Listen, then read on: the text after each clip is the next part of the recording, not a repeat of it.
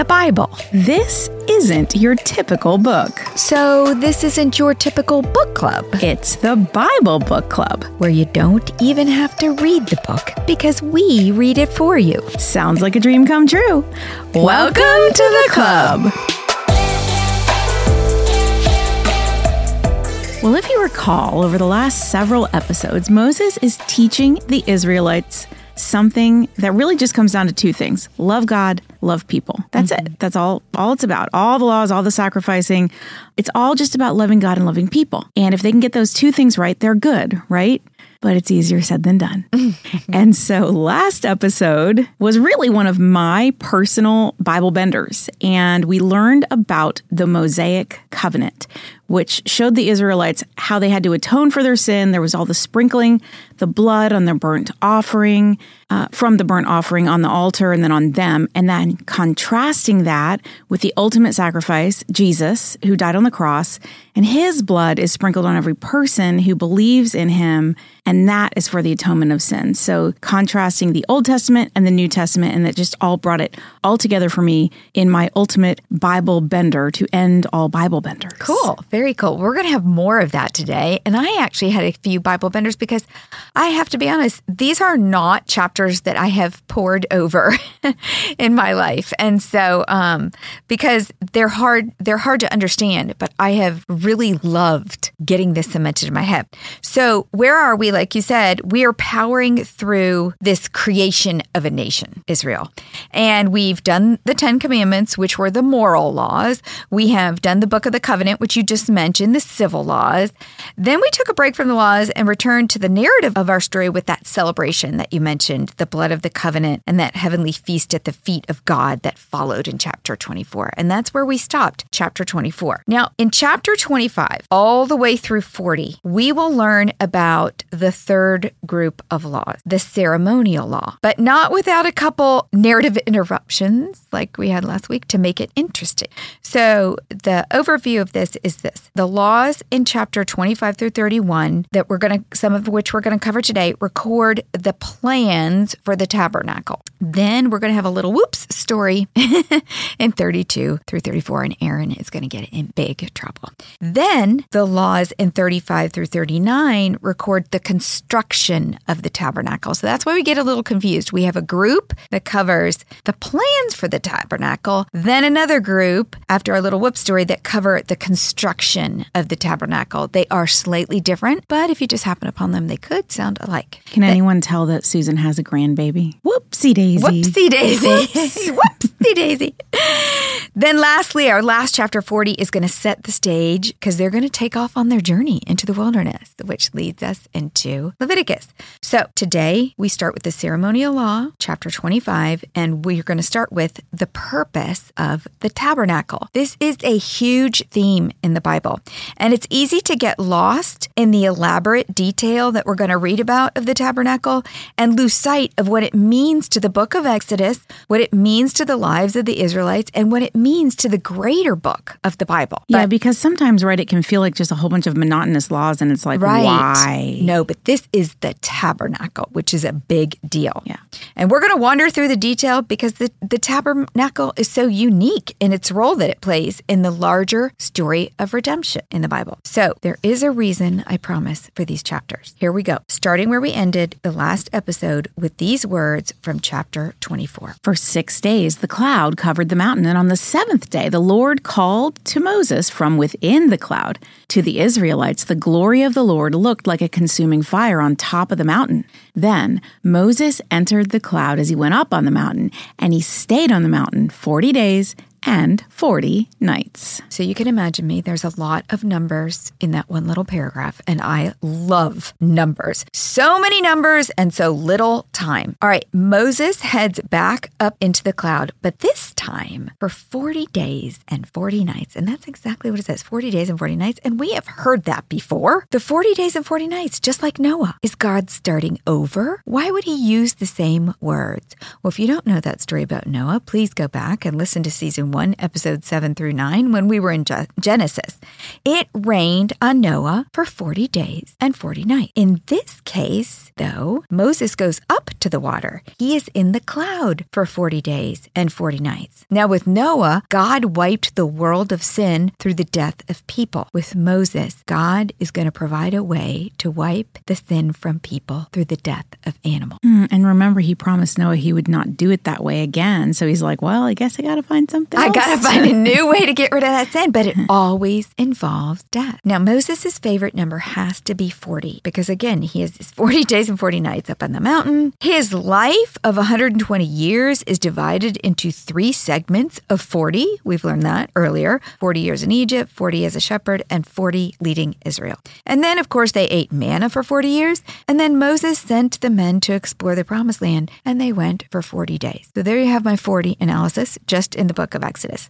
Now, what about this number 7 that was mentioned in this little paragraph? 7 days. Well, we have heard that number over and over again, just like creation. And we're going to talk about creation a lot in the next 3 episodes. So for 6 days, the cloud covered the mountain, and on the 7th, the Lord called to Moses. Now, the 7th day is, and the number 7 are recreation themes. What does this allusion to creation mean? Why did God do it that way? What is he doing now? Well, he created the world in 7 days. Exactly. And then rested. Exactly. And that's what he's trying to say here. God created the world in 7 days, and then in that creation, the garden, he had fellowship with Adam and Eve. So he made it, and then he relaxed and had a fellowship. The garden was God's first dwelling place to commune with mankind. That is the first place he met man. Mount Sinai is the second. God has already met Moses on the mountain several times. And last episode, he had fellowship with Moses and the 70 in covenant celebration. Now he's on the mountain. He calls Moses up on the 7th day. In this recreation, God is creating another place to commune with the people. He's calling Moses up and he's saying, okay, this is where we've met. Guess what? I'm making a new place. It's like the first mountaintop experience. But the new place is going to be down off the mountain. And that's why it's always like God is creatively preempting them to think, okay, what am I doing now? What's the hint? In chapters 25 through 31, the phrase, the Lord said to Moses, occurs 7 times. Now, we're going to read those 7 times over the course of the next 3 episodes, so don't expect it all to be in this one. But what God is saying to Moses with those 7 times is that I'm recreating the 7 days. And then there's going to be the 7th day, of course, is going to be the coolest.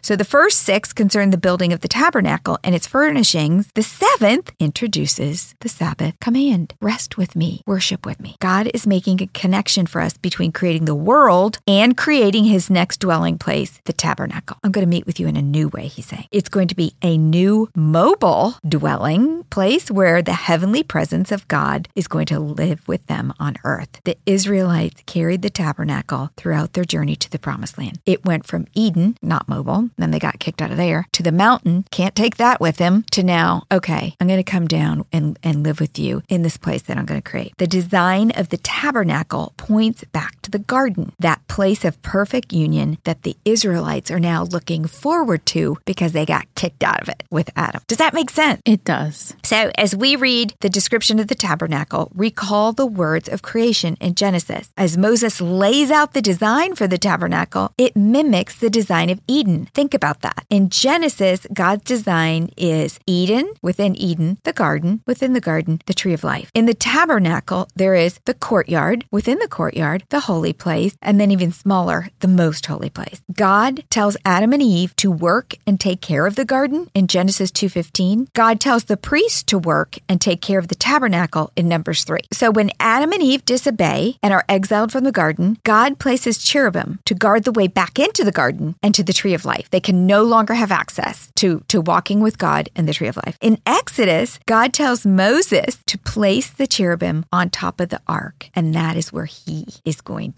presence is going to reside. There is so much imagery and design in the tabernacle, but one thing that is missing that you would probably find in other religious places of worship are idol images, because God forbade the Israelites from making idols or images of God. The only images of God condoned were the ones he made himself. He made man in the image of God. God, which takes us back to the beginning, to Genesis 1, Season 1, Episode 2. Lots of back and forth here. However, man is not an image of God to be worshipped, but instead to reflect God's glory and inspire others to worship him. This is the basis for why God created the tabernacle the way he did. That's beautiful because I have never heard the tabernacle compared to the Garden of Eden before. That's so cool. Yeah. And the temple is next. After the tabernacle, they create the temple. So the other cool thing is that in this round of a dwelling place for God, he uses man to create it. He gives them the instructions, but actually men are going to create the tabernacle. But this is the whole point of the next 16 chapters, the theology of where and how to worship God. And the only interruption to this theme is the episode of the golden calf, an example of how not to worship God. Yeah, they're going to fall away again and again and again and again. All right, so here's a quick overview of the tabernacle. And we have a diagram of the tabernacle and its furniture if you want to get a clear picture of it in the show note. The tabernacle has 3 interchangeable names throughout the Bible. It's called the tabernacle, the tent of meeting, and the sanctuary. In total, between the 3 names, it's mentioned over 300 times. It is very important. And the tabernacle, like I said, will be replaced by the temple that Solomon will build according to the plans that God gave to his father David. And we know this in 1 Chronicles 6:32 because it says they ministered with music before the tabernacle, the tent of meeting, until Solomon built the temple of the Lord in Jerusalem, because they didn't have to be mobile anymore. They could have a stationary temple. There are the three rooms of the tabernacle, and the items inside of each are, there's the most holy place, which is the most precious, and the only thing in it is the ark. Then there's the holy place, which has the table of the bread of presence, the lampstand, the altar of incense, and the inner curtain or veil. Then there's the courtyard, and it has nothing but the other 2 rooms in it, and the bronze altar and the bronze basin. The tabernacle mirrored Mount Sinai with 3 levels. Only Moses could go to the top level. Similarly, the 3 rooms of the tabernacle have 3 different levels of membership for the priests, each room becoming more exclusive, and only the high priest can go into the most holy place. Chapter 25. Are you ready? Here we go. The ceremonial law starts with the tabernacle plan and offerings for the tabernacle. The Lord said to Moses, "Tell the Israelites to bring me an offering. You are to receive the offering for me from everyone whose heart prompts them to give. These are the offerings you are to receive from them: gold, silver, and bronze, blue, purple, and scarlet yarn and fine linen, goat hair, ram skins dyed red, and another type of durable leather, acacia wood, olive oil for the light, spices for the anointing oil, and for the fragrant incense, and onyx stones and other gems to be mounted on the ephod and breastpiece. Then have them make a sanctuary for me, and I will dwell among them. Make this tabernacle and all its furnishings exactly like the pattern I will show you." The purpose of the tabernacle is super clear. He said it right there. So God could dwell among them. Now, the opening statement, the Lord said to Moses, is the first of the 7 statements that reflect the 7 days of creation. The other statement to note is that God says he will dwell among them. This is a first. God intends to be present in a way that he has not done before. Now, regarding the plan, it was very difficult for me to read this and imagine how a 1445 BC culture could construct anything so elaborate. My view of the Israelites at this time is it's primitive. I mean, I just picture them as primitive. I know, but I was wrong because I looked up some explanations of like, okay, how did the people have all this stuff, this gorgeous stuff? And here is a couple examples to explain how they accomplished such artistry without industry as we know it today. So just for the colored yarn, they created blue dye from an intensive extraction of marine shells. Purple was created from the secretion of the gland of a snail, and scarlet from the worm Coccus ilicis, I don't know how to say that, which attaches itself to the holly plant. And just to dye one robe would have required thousands of these shells or worms. Is that why usually purple and red are royal colors of distinction? Because it would take a lot of effort for them to get them. Right. But think about this. I picture them as this like band of campers. Now, the Egyptians did give them a lot of stuff. We know that. But still, they're going to create a lot. Now, they did have a little help from the inspiration of the Holy Spirit. We're going to get to that. I love that that part of the Bible. So keep reading. In verse 10, have them make an ark of acacia wood, 2.5 cubits long, 1.5 cubits wide, and 1.5 cubits high. Overlay it with pure gold, both inside and out, and make a gold molding around it. Cast 4 gold rings for it, and fasten them to its 4 feet, with 2 rings on one side and 2 rings on the other. Then make poles of acacia wood and overlay them with gold. Insert the poles into the rings on the sides of the ark to carry it. The poles are to remain in the rings of the ark. They are not to be removed. Then put in the ark the tablets of the covenant law, which I will give you.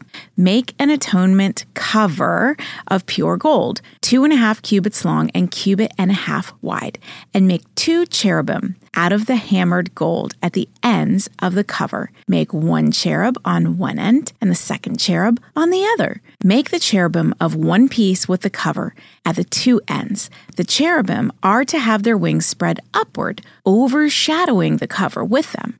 The cherubim are to face each other, looking toward the cover. Place the cover on top of the ark and put in the ark the tablets of the covenant law that I will give you. There, above the cover, between the 2 cherubim that are over the ark of the covenant law, I will meet with you and give you all my commands for the Israelites. All right, so the ark is described first because it is the place of God's presence and therefore the most important. The translated dimensions of the ark are approximately 3 feet 9 inches long by 2 feet 4 inches wide and high. It is made of gold. Items in the holy and most holy place were gold. Things that were placed in the courtyard were bronze. So again, as you get to the more important places, the metals get more precious. So it's not really super huge, like 3.9, 3 feet 9 inches and 2 feet 4 inches. It's like a small rug maybe, but there's so many metals in there that it would have had to be very heavy and not easy to carry. No. It would have to be very strong men. No, and you can't touch it. You got to slide these poles through, but the poles stayed in it. And that's why the poles, because they would have to have several probably strong men. The poles were you cannot touch. You can't touch the poles? The ark. You cannot touch. So the poles were necessary because the ark was so holy, it could not be touched. But they could touch the poles. They could touch the poles. That's why it had poles. So a bunch of men would put the poles on their shoulders, right? Yeah, 4 men would pick it up. It wasn't, I don't think it was that heavy that it needed so many, but 4. Sounds like a lot of metal. No, it was so holy. And, poor Uzzah, is it Uzzah or Uzzah, discovered in 2 Samuel 6 that if you touch it, you die. So somebody's going to die from touching it. And the poor guy didn't even mean to touch it. It was slipping. One of the carriers slipped and he reached out and touched it. I kind of felt bad for him. He was trying to steady the thing. Now, the ark is going to be the only item placed in the most holy place. So it is in that room by itself. And the purpose of the atonement cover, it's going to be where God's going to meet the people, above the cover and between the cherubim. Okay, and it's not an ark like what? It's not like a miniature boat like Noah had. It's not that kind of an ark. No. It's just what do they box. call it? An ark? It's just a little box. Yeah, it's a box. And as I mentioned, this is the cherubim are placed on top of it, and they kind of mimic the cherubim that guard the gate to Eden. Now, the table of the bread of the presence is our next item. Verse 23, make a table of acacia wood, 2 cubits long, 1 cubit wide, and 1.5 cubits high. Overlay it with pure gold, and make gold molding around it. Also, make around it a rim, a handbreadth wide, and put a gold molding on the rim. Make 4 gold rings for the table, and fasten them to the 4 corners where the 4 legs are. The rings are to be close to the rim to hold the poles used in carrying the table. Make the poles of acacia wood, overlay them with gold, and carry the table with them, and make its plates and dishes of pure gold, as well as its pitchers and bowls for the pouring out of offerings.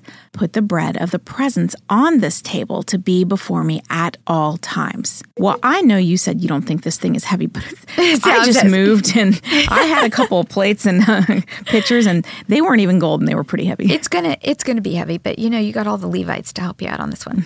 The dimensions of the table are approximately 3 feet long by 1.5 feet wide and and 2 feet 3 inches high. So it's not big. It's not a big table.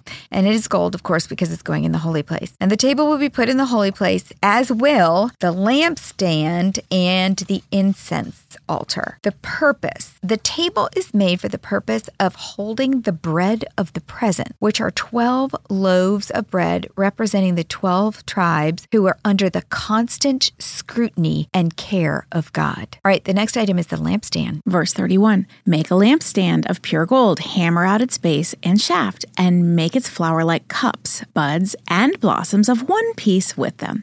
6 branches are to extend from the sides of the lampstand, 3 on one side and 3 on the other. 3 cups shaped like almond flowers with buds and blossoms are to be on one branch, 3 on the next branch, and the same for all 6 branches extending from the lampstand.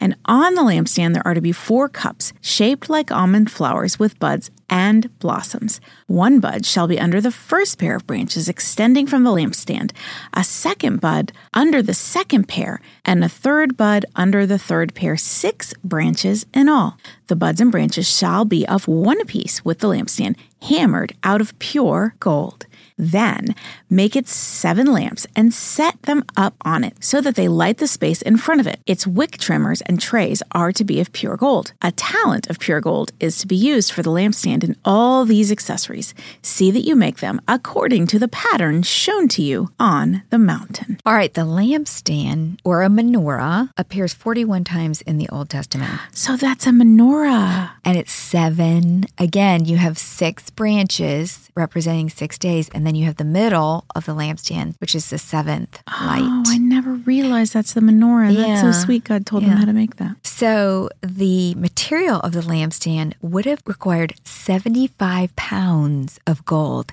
Now we know why when Israel was taken captive, everybody tore the temple apart. It was all gold in there. It was lots.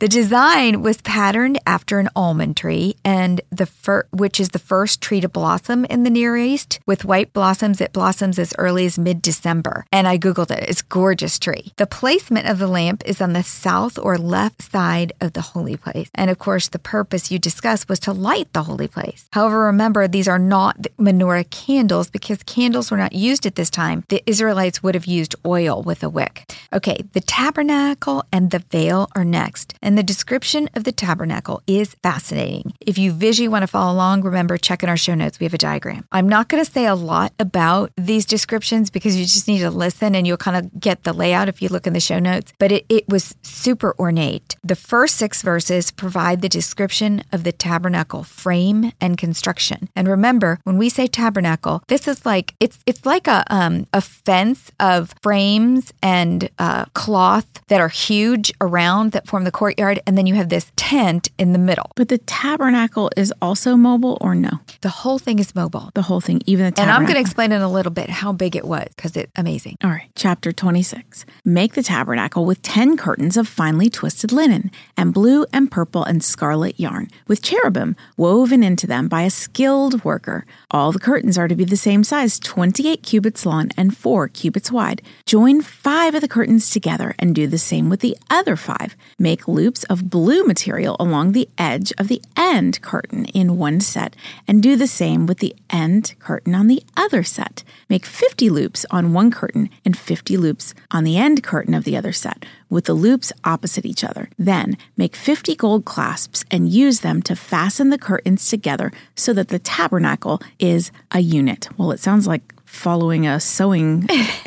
Have you ever tried to pattern? I don't know if you sew. If you've ever tried to follow a sewing pattern, Exactly. I sew, but I can't follow those patterns. It's like terrible. I just have to kind of go by how I sense. All right, verse 7 through 14 provide the description of the tabernacle roof. Make curtains of goat hair for the tent over the tabernacle, 11 altogether. All 11 curtains are to be the same size, 30 cubits long and 4 cubits wide. Join 5 of the curtains together into one set and the other 6 into another set. Fold the 6th curtain double at the front of the tent. Make 50 loops along the edge of the end curtain in one set and also along the edge of the end curtain in the other set. Then make 50 bronze clasps and put them in loops to fasten the tent together as a unit. As for the additional length of the tent curtains, the half curtain that is left over is to hang down at the rear of the tabernacle. The tent curtains will be a cubit longer on both sides. What is left will hang over the sides of the tabernacle so as to cover it. Make for the tent a covering of ram skins dyed red, and over that covering of the other durable leather. Okay, I did read what the other durable leather is. They said it might be something like the skin of a dolphin. Is that crazy? Oh. I know that's really weird. Okay, there is no way rain is going to get on that ark. You've got several layers there. And again, we have diagrammed this for you. The next verses, 15 through 30, provide the description of the walls. Make upright frames of acacia wood for the tabernacle. Each frame is to be 10 cubits long and a cubit and a half wide, with 2 projections set parallel to each other. Make all the frames of the tabernacle in this way. Make 20 frames for both the south side of the tabernacle and make 40 silver bases to go under them, 2 bases for each frame, 1 under each projection. For the other side, the north side of the tabernacle, make 20 frames and 40 silver bases, 2 under each frame. Make 6 frames for the far end, that is the west end of the tabernacle, and make 2 frames for the corners at the far end. At these 2 corners, they must be double from the bottom all the way to the top and fitted into a single ring. Both shall be like that. So there will be 8 frames and 16 silver bases, 2 under each frame. Also make crossbars of acacia wood, 5 for the frames on one side of the tabernacle, 5 for those on the other side, and 5 for the frames on the west. At the far end of the tabernacle, the center crossbar is to extend from end to end at the middle of the frames. Overlay the frames with gold and make gold rings to hold the crossbars. Also, overlay the crossbars with gold. Set up the tabernacle according to the plans shown you on the mountain. Verse 31 through 37 provide the description of the arrangement and furnishing. Make a curtain of blue, purple, and scarlet yarn and finely twisted linen, with cherubim woven into it by a skilled worker. Hang it with gold hooks on 4 posts of acacia wood, overlaid with gold and standing on 4 silver bases. Hang the curtain from the clasps and place the Ark of the Covenant Law behind the curtain. The curtain will separate the holy place from the most holy place. Put the atonement cover on the Ark of the Covenant Law in the most holy place. Place the table outside the curtain on the north side of the tabernacle and put the lampstand opposite it on the south side. For the entrance to the tent, make a curtain of blue, purple, and scarlet yarn and finely twisted linen, the work of an embroiderer. Make gold hooks for this curtain and 5 posts of acacia wood overlaid with gold and cast 5 bronze bases for them. The tabernacle was made to be moved. It is basically a series of frames with various curtains covering and dividing it. How they stored it on wagons without touching the ark and moved it all over the desert and then reassembled it is beyond me. I just can't imagine when Moses said, okay, take it down. Like, how did all those gold rings they had to store and every little item, and I really cannot even fathom how they got it together. And we don't know in the Bible how many times they set it up and took it down. But literally when it was set up, they camped all around it. I mean, it was the focal point for everything they did. So can I understand the tabernacle while it's mobile? I don't know why I'm trying to visualize it in my head. I'm very visual.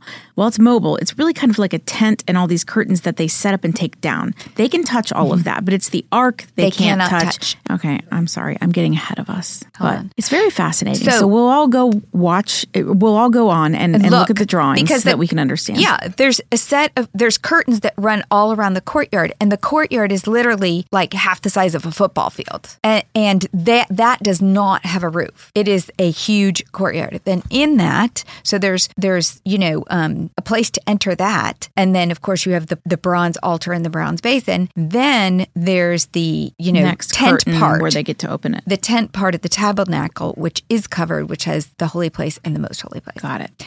So let's talk about the curtains. The design, they were made of linen, but they all have these cherubim worked into them. And these curtains are then topped with goat hair curtain, then a ram skin curtain dyed red, and then a badger skin curtain because there's just no way water's supposed to get in on that ark. The veil within is a special curtain because it separates the holy place from the most holy place, where the presence of God is above the ark. And only Aaron, the high priest, could pass through the veil, that curtain, and only once a year on the Day of Atonement. So once that ark was set into the most holy place, nobody could go in. But it was kind of going in and out every time they set up. Is this the same veil that rips when Jesus is? Well, we're gonna crucified? maybe. I don't know if they made a new one, but yes. And we're going to talk about that a little. You know, at this point, there's only one. So when they were traveling, God would not, his presence would not be above the ark. The cloud would depart. Well, it wasn't a cloud, but it was just his presence. Nobody actually got to see the presence except Aaron, because he was the only one. They'd set up the ark, they'd set up the tent, they'd set everything up, and then the Lord would inhabit. And only Aaron would get to go in there once a year. So, you know, then they moved to the temple, and you have the same thing. Only the high priest can go in once a year in the Day of Atonement. But, you know, that's the whole reason we're going to get to why we have Jesus, because that veil's going to get torn and we all have access. Oh, we're getting so ahead of ourselves. Keep reading. Chapter 27, the bronze altar. Build an altar of acacia wood 3 cubits high. It is to be square, 5 cubits long and 5 cubits wide. Make a horn at each of the 4 corners so that the horns and the altar are of one piece. And overlay the altar with bronze. Make all of its utensils of bronze, its pots to remove the ashes, and its shovels, sprinkling bowls, meat forks, and fire pans. Make a grating for it, a bronze network, and make a bronze ring at each of the 4 corners of the network. Put it under the ledge of the altar so that it is halfway up the altar. Make poles of acacia wood for the altar and overlay them with bronze. The poles are to be inserted into the ring so that they will be on 2 sides of the altar when it is carried. Make the altar hollow, out of boards. It is to be made just as you were shown on the mountain. All right, the dimensions of this altar, it's a little bigger. It's the largest piece of furniture, are 7.5 feet square by 4 feet 6 inches high. And it's thought that the horns symbolize power, help, and sanctuary. I don't know if that's true, but that's what it's thought to mean. Now, it is located in the outer court, therefore that's why it's bronze, gold being reserved for the holy place and most holy place. And I do like how they have matching dishes for each thing. Like this gets bronze dishes, but you know, that presence of the bread table, that gets gold dishes. It's very handy. Probably makes it easier when they have to reset it all up again. Yeah. Oh no, exactly. that goes in that room. Yeah, that goes in that room. The purpose of this altar was to be used for burnt offerings for sin atonement. And we are going to get into that soon. Next week, I think, or next episode. All right, now a description of the courtyard. Verse 9, make a courtyard for the tabernacle. The south side shall be 100 cubits long, and is to have curtains of finely twisted linen, with 20 posts and 20 bronze bases with silver hooks and bands on the posts. The north side shall be 100 cubits long, and it is to have curtains with 20 posts and 20 bronze bases, and with silver hooks and bands on the posts. The west end of the courtyard shall be 50 cubits wide, and have curtains with 10 posts and 10 bases. On the east end toward the sunrise, the courtyard shall also be 50 cubits wide. Curtains 15 cubits long are to be on the one side of the entrance, with 3 posts and 3 bases. And curtains 15 cubits long are to be on the other side, with 3 posts and 3 bases. For the entrance of the courtyard, provide a curtain 20 cubits long of blue, purple, and scarlet yarn, and finely twisted linen, the work of an embroiderer, with 4 posts and 4 bases. All the posts around the courtyard are to have silver bands and hooks and bronze bases. The courtyard shall be 100 cubits long and 50 cubits wide, with curtains of finely twisted linen, 5 cubits high, and with bronze bases. All the other articles used in the service of the tabernacle, whatever their function, including all the tent pegs for it, and those for the courtyard, are to be of bronze. The dimensions for the courtyard and the tabernacle within are quite precise and very geometric. I love how orderly it is. They are precise and geometric, and I'm sitting here reading it thinking, why in the world does God care exactly how? I'm going to tell you why. That's a really great question. Wait. They're a series of squares and rectangles within one another. And again, diagram in the show notes if you're visual and need to see this. The tabernacle courtyard that we just described was what separated, the whole tabernacle from the people. It's the outer wall. And it was 150 by 75. Compare that to a football field, which is 300 by 160. So it's kind of half the size. It formed a rectangle made up of 2 75 by 75 squares. So it's a rectangle, a long rectangle. And inside the rectangle, you would find 2 75-foot squares. The one square constituted the outer courtyard, in which was placed the burnt offering altar, the bronze, of course, and the wash basin, also bronze, at the entrance entrance to the holy place. Inside the other square was placed the holy place, which was a rectangle measuring 30 by 15, the same proportions of the tabernacle but smaller, the outer wall. Attached to the holy place but separated by that veil we talked about was the most holy place, a perfect square of 15 feet. So half the size of the holy place. The most holy place is half the size of the holy place. As we noted in prior episode, the three-part structure of the tabernacle, moving from greater to lesser space and lesser to greater holiness, reflects the levels of holiness on Mount Sinai and on Eden. The design of the tabernacle represents a microcosm of creation. The splendor of the design mimics the splendor of the world God created, and the precise and perfect dimensions give a sense of order amid chaos. Just like the world was created out of chaos, it was order in the midst of chaos. Okay, the oil for the lampstand. Verse 20, command the Israelites to bring you clear oil of pressed olives for the light so that the lamps may be kept burning. In the tent of meeting, outside the curtain that shields the ark of the covenant law, Aaron and his sons are to keep the lamps burning before the Lord from evening till morning. This is to be a lasting ordinance among the Israelites for the generations to come. Okay, so this was a task that Aaron and his sons had to execute to keep the lamp burning. And the purpose was so that there was never darkness in the tabernacle. This is one of the tasks they do not execute exactly, and the results are fatal for half of his sons. Serving in the tabernacle did not allow for any slacking off, ever. This was a very important job. And these are the Levites. So Aaron and his sons come from the tribe of Levi. Correct. Right? As we learned back in season 1. Exactly. Okay, exactly. Got it. The tabernacle is not yet complete. We have missing instructions about the altar of incense or the bronze basin, but God is going to shift to the instructions for the priestly garment. Why? The missing piece to the plan will be discussed in the next episode. Well, that's a tease. Yeah.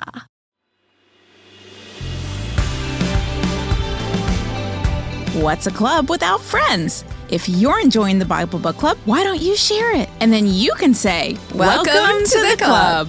New episodes drop every Monday, and get all episodes now on Amazon Music. As always, head over to susanme.com/Bible Book Club for show notes from today's episode.